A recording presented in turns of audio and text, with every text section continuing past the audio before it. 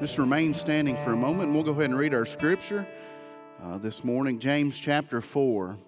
James chapter 4, we're continuing to study through the book of James, preach through that. James chapter 4, we'll pick up where we left off last week in verse 13. Have you enjoyed being at church so far? Amen. James chapter 4, verses 13 through 16. And if you've heard two key verses in the book of James, is probably what I preached from last week and what I'm preaching from this week. James 4 verse 13 says this: "Go to now, ye that say, today or tomorrow we will go into such a city and continue there a year and buy and sell and get gain. Whereas ye know not what shall be on the morrow. For what is your life? It is even a vapor that appears for a little time and then vanisheth away. For that ye ought to say, if the Lord will, we shall live and do this or that. But now you rejoice in your boastings. All such rejoicing is evil." Let's pray. Father, we love you. And God, we thank you for allowing us to be in your house this morning. And God, I thank you for the ones that are here, and I just pray that you would bless them for their effort. And Lord, I know there's a few that are dealing with some health issues, and those that are sick this morning that would like to be here. God, I just pray that you would bless them. Lord, just touch them wherever they're at this morning. And Lord, as we go into your word, I just pray that you would open hearts and open minds and open ears to receive what you would say. God, I just pray that you would use me as your vessel. Lord, I know I'm unworthy to stand here this morning. But God, you've asked me to preach your word, and that I will do. In Jesus' name, amen. You may be seated. A lot of you know these verses, right? Especially verse number 14, and that'll be the key to the message this morning is verse number 14, but I'll read this again. It says, "Go to now, ye that say, today or tomorrow we will go into such a city and continue there a year and buy and sell and get gain." James begins to talk to the church. He's writing to, remember, a group of believers, and he's talking to them about planning ahead. Now, this is a strange way to start a sermon, I guess you would say, but James addresses our plans and our intentions and what we think that we're going to do. Now, I would say that everybody in this room probably has the idea in your head that tomorrow you're going to get up and you're going to do generally what you do every Monday, right? And that's groan and moan and complain. That's what I do a lot of Monday mornings. But we tend to plan. In fact, a few years ago, I was talking to a preacher, a pastor, and he was talking to me about pastoring, and he said as a pastor, he said you need to have a plan for a year from now, you need to have a plan for 3 years from now, and then you need to have a plan for 5 years from now about the direction of the church and where you would like to see the church be. And that's all good and well. And he was really serious about it. And I don't think I took it quite as serious as he did. And then I think about another pastor who I sat under, a guy that's been in the ministry for years and years and years. And he said that his church does not plan past 3 months out simply because we don't know what 3 months from now is going to look like. And I look at both those ideas and I see the good in them and I see the bad in them, but neither one of them are inherently wrong. And what James is not saying here, I want you to understand this, is he's not telling you not to plan ahead. Okay, do we understand that? Do we get that? He says that we will go into such a city and continue there a year and buy and sell and get gain. And then James goes on, and here's the message, really simple idea. He says in verse 14, "Whereas you know not what shall be on the morrow." We can all think about days in our lives, not days of our lives, that's a soap opera, that's not what I'm talking about. Days in our lives where something has happened and our life has completely changed. You've been there, right? I mean, you've had situations in your life that have changed the entire dynamic of your life. I think about the day that Shaylee was born. I was about to be a dad, and of course Lacey, now get this, had been pregnant for 7 months, not 9 months. And the day before we had Shaylee, I was just minding my own business. I went to work and I was doing what I did, just doing the mundane things of life. And little did I know that the next day that, boom, my life was going to change. I knew that day was coming, but I didn't know it was going to be tomorrow. You ever been in those situations and you look back and you see how your life was before and you see how it is now, and you think, man, I wish I could have seen that coming. I wish I could have had an idea or had just a slight inclination that this was going to happen, and maybe I would have done things a little differently. But just to tell you this, that's just how life works. You may have a plan what you're going to be doing a year from now. Some of you may be looking forward to retirement 1 year from now.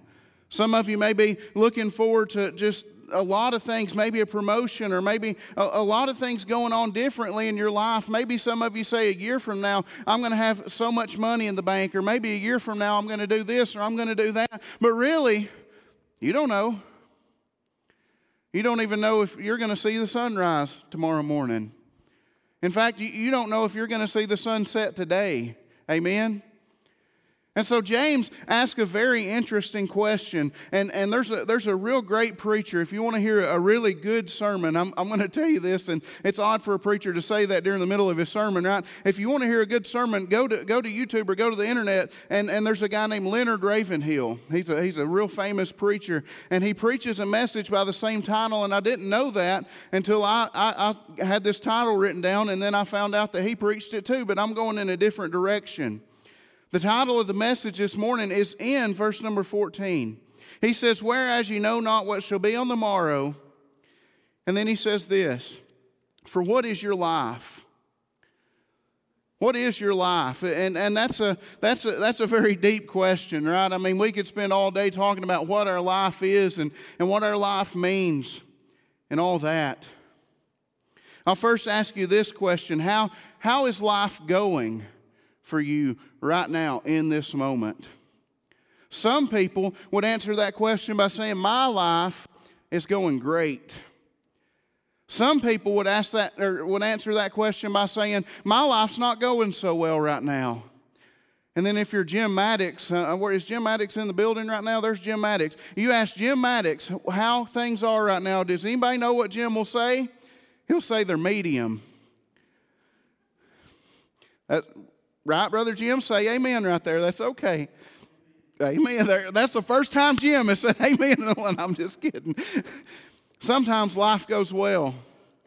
Sometimes life doesn't seem to go so well, and then sometimes life's just medium. Whatever that means. But then I ask you another question. I'm asking a lot of questions this morning. Not only is how is your life going, but how do you really define how your life is going? I mean, if I were to ask you and say, explain to me why your life is going well, what would you say to me? You would probably say things like, well, I'm pretty healthy. You would say things like, my bills are paid. You would say things like, my family's doing well. And we have all these parameters and all these things that we consider that if these things are like they are, then yes, life must be going bad or good. I'm sorry. But if I ask you, why is your life bad? You might say things like, well, somebody's sick in my family, or perhaps I'm sick, or perhaps the bills are not getting paid, or perhaps things are not going well between you and your spouse, or whatever it may be. And we have this other set of parameters that we say, well, life is going bad.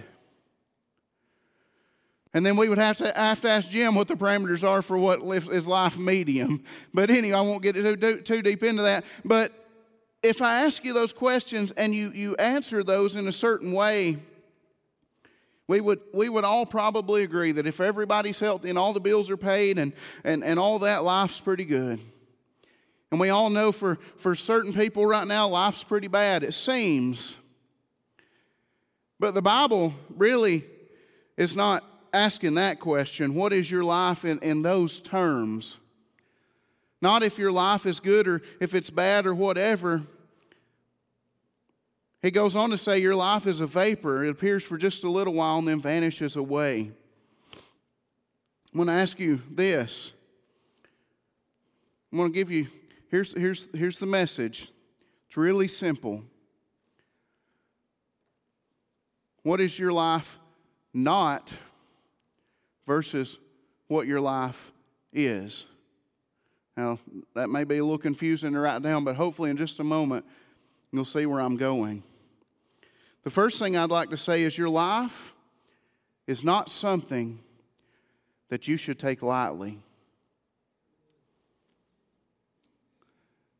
Life is such a precious thing. It is so precious, get this, because God gave it to you. And that is why it's precious. Now, God has given us a lot of things. Like I said, if you ask somebody if life is good or bad, a lot of times they'll start defining it by things.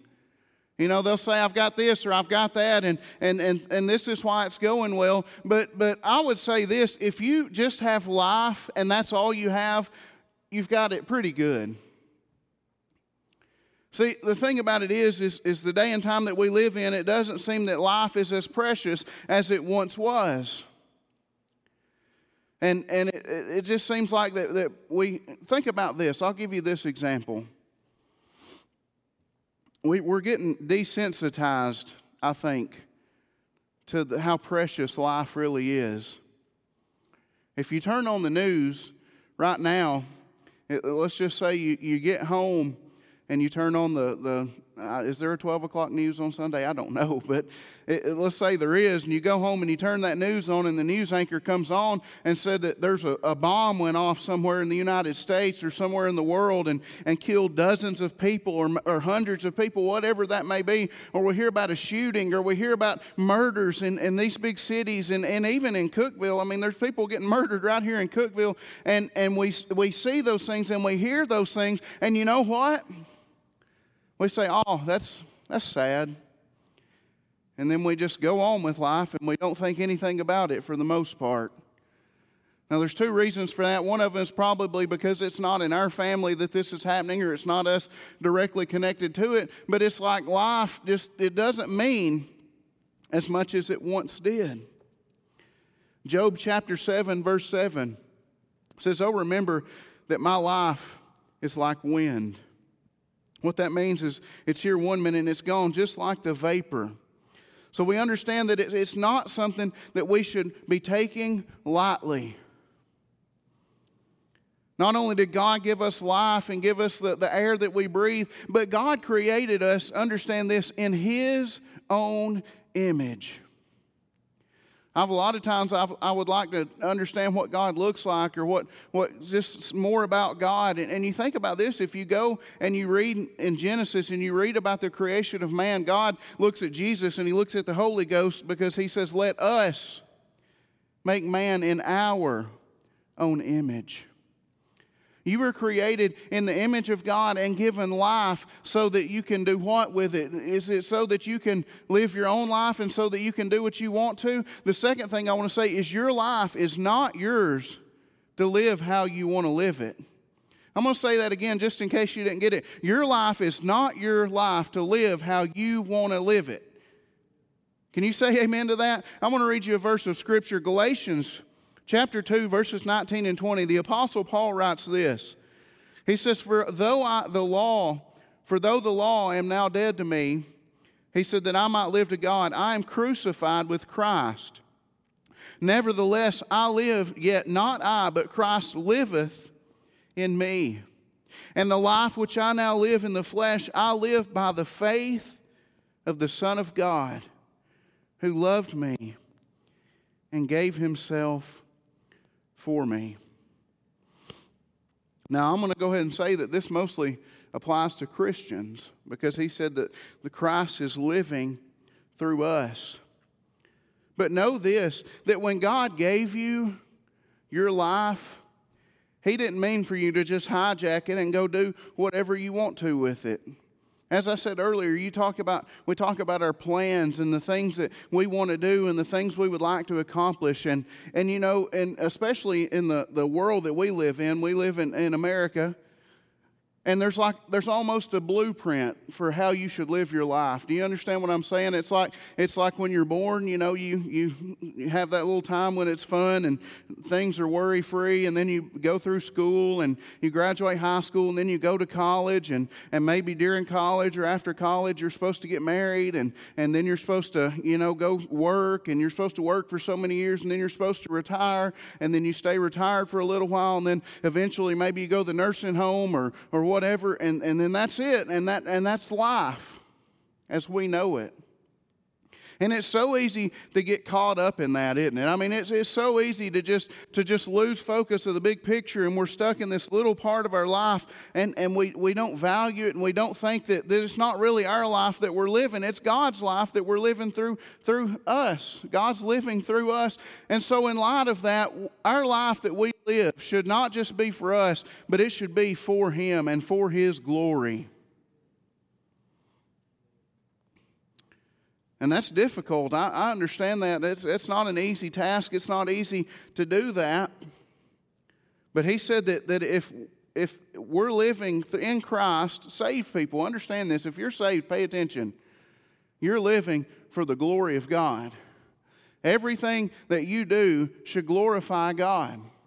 Now, as I said earlier, it's not that bad to have some plans and have some ideas, but if God wants you to go in a different direction than you have planned for, that you have thought about and want to do, then I would say that unless you follow His direction, your life is not going to go very well. I think about when I answered the call to preach, or when I was called to preach. It was 7 years before I answered the call to preach, and God told me, you're supposed to be a preacher. And a series of events happened, and I didn't answer the call to preach. And for that 7 years, I was living my life how I wanted to live it. And I was doing things I shouldn't have been doing, going places I shouldn't have been going, hanging out with people I probably shouldn't have been hanging out with. Now, I wouldn't, just in a gang or anything like that, but I was still doing things I shouldn't. And for that 7 years, God dealt with me, and I was miserable, and I wasn't living the life that God had intended for me to live. And so therefore, life wasn't very pleasant. Life wasn't very enjoyable. Now, I'll say this, that it doesn't just mean that you're in the center of the will of God, and that means your life's going to be perfect.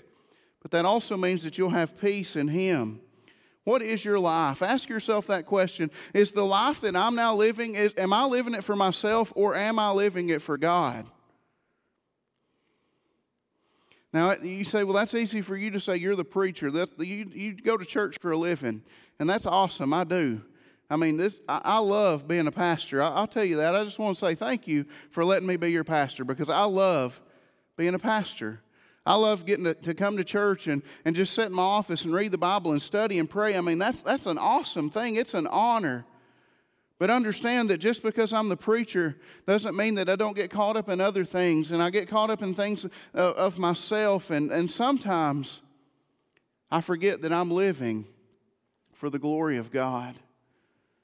And I think a lot of people in the church and in the world have forgotten, or maybe they just didn't know to start with, I don't know what it was, that we are to live for the glory of God. And then the third thing, and this one will probably take a little longer than the other two did, is your life is not going to last forever. And that's what verse 14 says, and even into verse 15, and I'll read on down. He says, for what is your life? It is even a vapor, or what he's saying here, it's just a puff of steam that appears for just a little time, and then it just vanishes. For you ought to say, if the Lord will, we shall live and do this or that. But now you rejoice in your boastings. All such rejoicing is evil. See, earlier when I talked about the life that we expect to live, where we go through school and we get married and we go into our careers and all that's sort of what we expect. And if you go over to the book of Psalms and you read Psalm 90, you read about Moses. Moses is in the book of Psalms, by the way. A lot of people think it's just David writing Psalms. But you read Moses' psalm, and it's when God told him that anybody that's above 20 years old is not going to get into the promised land. I'm not going to get all into that psalm, but he said that man may have 70 years, and maybe 80 years. And that's basically what we expect, right? Now, a few people in here are maybe over 80 years old. Brother Albert and Sister Fanny Mae, they're not here, but they're in their 90s. And that's when you expect that life comes to an end. Now, that sounds morbid and that sounds terrible and all this, but understand this, that everybody's going to face that one day. And I don't know that anybody just gets excited about the thought of not being here anymore. I've never really met anybody. Now, understand this. I've met a lot of people as the preacher. I've been around a lot of people who were saved. They knew they were saved. They were on their way to heaven and laying on their deathbed. They were, they knew they were ready to go, and it wasn't that they were having to try to make things right at the last minute. But still, they weren't just sitting there saying, you know what, I'm just really excited about taking my last breath. Because there's a little bit of unknown there. You don't know what the experience is because you've never experienced it. And we think that about older people, and we think that after we live our lives and we complete our careers and we retire and, we get 60, 70, 80, 90, maybe even 100 years old, then one of these days we'll be in the nursing home and then finally death will come knocking and we'll have to go. But that's not always the case, is it? If you read the obituaries, and I know some of you do that, some more than others, Brother Cecil, but if you read the obituaries, you'll go through there and you'll see that it's not just 70-year-olds, 60-year-olds. The longer you go through there, and I'm getting to the age now where I'm seeing even people my age are dying, 35, 40 years old. That's hard for me to say. You just never know. I've probably told you this story before, but it's worth telling again that I grew up with a guy whose name was Jacob. And he was born in, I believe, 1993. Is that right, Lacey? 93, 95, something like that. He was just a few years younger than me. And he was full of life. He was working and he was doing well and things were going great for him. And he didn't have a care in the world. And he dropped his girlfriend off one night at her house. And he was just going to go home. He was going to go home, go to bed, and get up the next morning and just go to work. He was just going to live life, just do his thing. And he topped a hill. And he was speeding because, every 20-something-year-old speeds, right? That's what 20-year-olds do. And he topped the hill and he was speeding and he met a cop and the cop blue lighted him. He thought he was smart and he took off, lost it in a curve, ejected from the car, killed on the spot. Now, I was in Panama City Beach, Florida on vacation and got that phone call from his sister at 1 o'clock in the morning that her brother had died. He didn't expect it. She didn't expect it. Mother, grandparents, all those that are left behind never, ever thought for 1 minute that he wasn't going to be here tomorrow.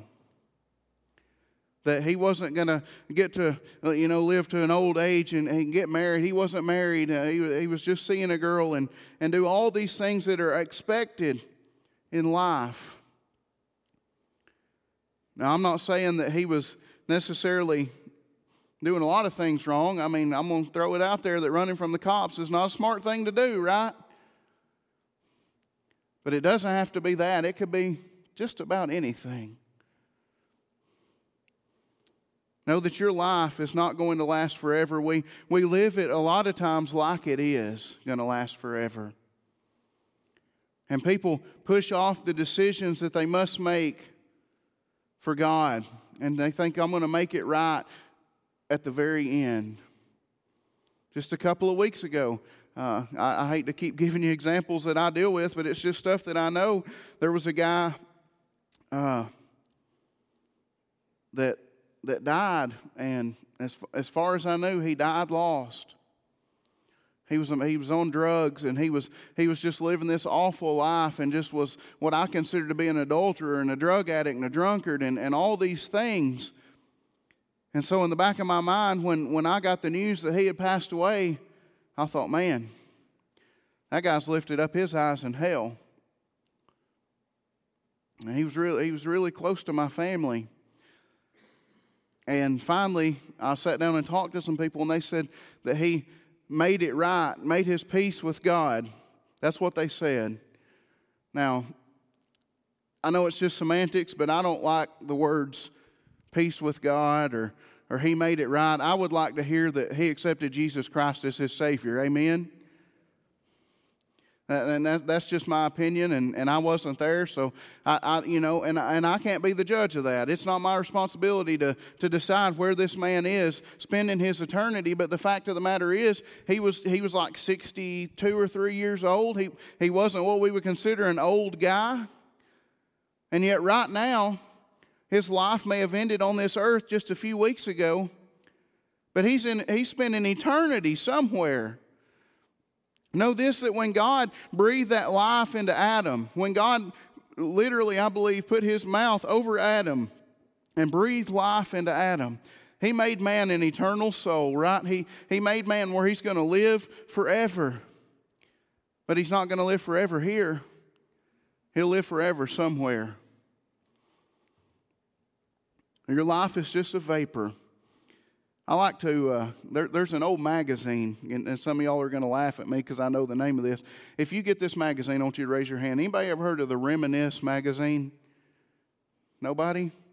A few of you have, and everybody that raised their hand is over 60, I think, except for Betty. But anyways, it talks about things and how they used to be in the past. And I like to sit down and think about the past sometimes, don't you? I like to sit down and look at pictures about how things used to be. And I like to look at, and I laugh at pictures at the cars people drove sometimes and the outfits that we wore and just things of the past. But then you get to looking at those pictures and you get to thinking about the past, and then you begin to see people that used to be here. Recently, I discovered an old photo album from probably the early 90s of this church. And I was in the library one day and just opened it and found it. And I was looking back through that. And there was probably, 300 or 400 people in that photo album. If you would like to see it, we'll go dig it out. But as I was going through it, Sister Connie and Brother Cecil, they were both in it, and I got to look at them, how they looked in the early 90s, and I barely recognized them. Cecil with his little mustache, and I didn't even hardly recognize them. But what I did see was that they were enjoying themselves, flipping through this and saying, well, there's Brother so-and-so. And there's Sister so-and-so, and they would stop and tell a story. Well, this guy did this, or this woman did that, or she sat here, or he led the singing, or he did this and that. He was a Sunday school teacher. And we think about all those people in our past. And it doesn't just have to be people from here. It could be your parents or your grandparents or family members or whoever it may be. And now they're gone. And they're just a memory, but yet they're alive somewhere, right? Even today. And when they were alive, I believe we would have treasured them a little more if we'd have thought about when they were going to be gone. Think about that with my mom and my grandparents and folks that I've lost in my family. And you think about, man, I would have just told them I loved them one more time, or I would have done this, or I would have done that. Well, perhaps you need to go ahead and do that, because you never know what's around the next corner. You never know what tomorrow is going to bring. That's just life. But that's the life that God gave us. And God gives us the option to live eternally. I don't have to maybe explain this too deep, but you know that if you're going to live somewhere for eternity, that you would much rather live with God in heaven for eternity than live in hell. I mean, that should be a no-brainer, right? There shouldn't be a question. There shouldn't be any hesitation to say, yes, I want to live my life eternally with God. But yet day after day, Moment after moment, so many people fail to make that decision because they don't realize that their life could be gone like that. This is kind of heavy stuff, right? But it's stuff that we need to realize. And while we're alive, and the Bible says in one place that while it is yet still day, and we have the opportunity to serve God, or in the case of some, to get right with God, to accept Jesus Christ as our Savior, while we still have the opportunity, we should embrace that opportunity. We should take advantage of that opportunity. We should take advantage of every day that God gave us on this earth, because it could be your last. I've been at this church now I started in September of 2019, so almost 2.5 years now. And I think back over the people that have gone since I've even been here. Precious people. And I think about the impact that they've made on this church. If you're saved, I want to throw this out there to you, that if you're on your way to heaven, but yet you're not living your life for God like you should, understand this, that you need to make an impact on this world while you still can. It may not be the biggest, greatest thing in the world, but make an impact on somebody. Go tell somebody about Jesus. Go tell somebody it might be their last day and make that impact and leave that legacy. And do it for the glory of God. But if you don't know Jesus, I want you to understand, and you know this, and this verse is probably so common that you don't even think about it. Whereas you know not what shall be on the morrow. For what is your life? It is even a vapor that appeareth for a little time and then vanisheth away. Let's pray. Father, we love you. And God, we thank you again for this opportunity to be in your house. And Lord, when James wrote this, no doubt he was thinking about people.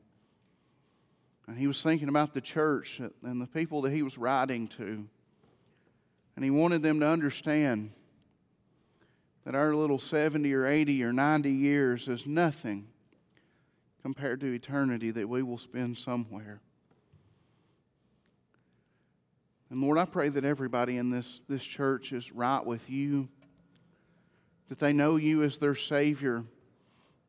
And it's my prayer that everybody in here would spend eternity in heaven. But that's probably not the case. Lord, I just pray that you would show people. Lord, even in this frail attempt at preaching, God, I just pray that your word would go out and that it would not return void this morning.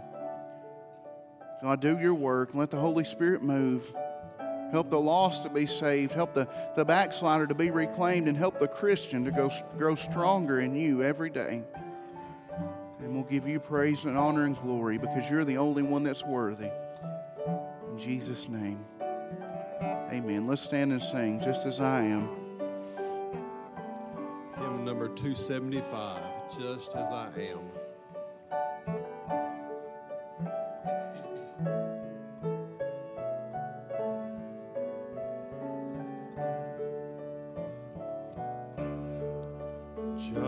Just as I am, without one plea, but that thy blood was shed for me, and that thou bidst me come to thee, O Lamb of God, I come,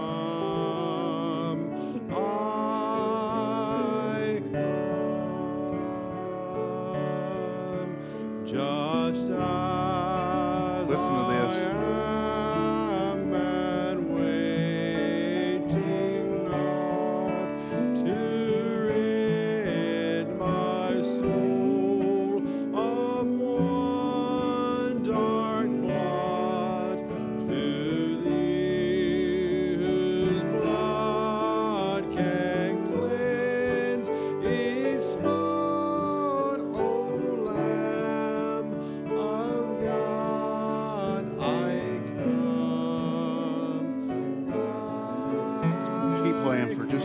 let's bow our heads for just a moment and bow your head and close your eyes. Lost, saved, whoever you are.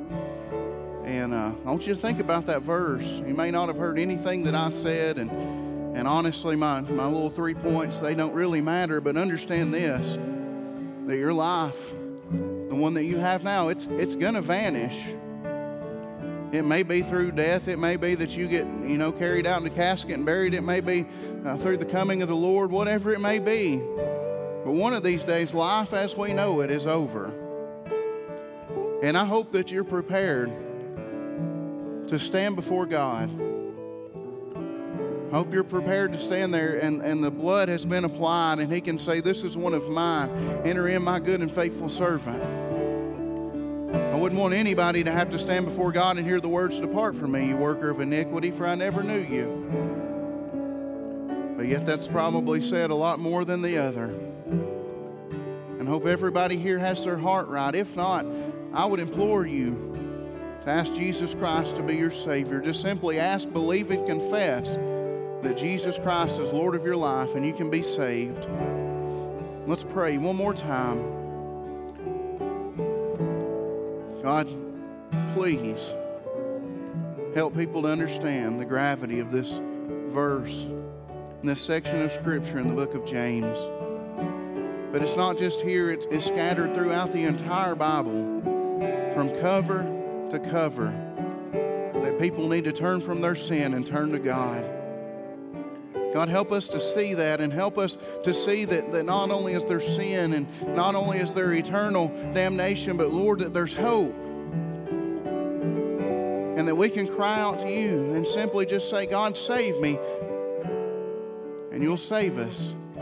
You'll forgive us of our sins and put us on the path to heaven with you. God, I just pray that you would deal with the lost. Lord, help the Christian to understand we need to be living our lives for you as an example of Christ living in us. Lord, thank you for all that you do. Thank you for letting us be here this morning. And let the Holy Spirit continue to do His work in the lives of people. In Jesus' name we pray. Amen.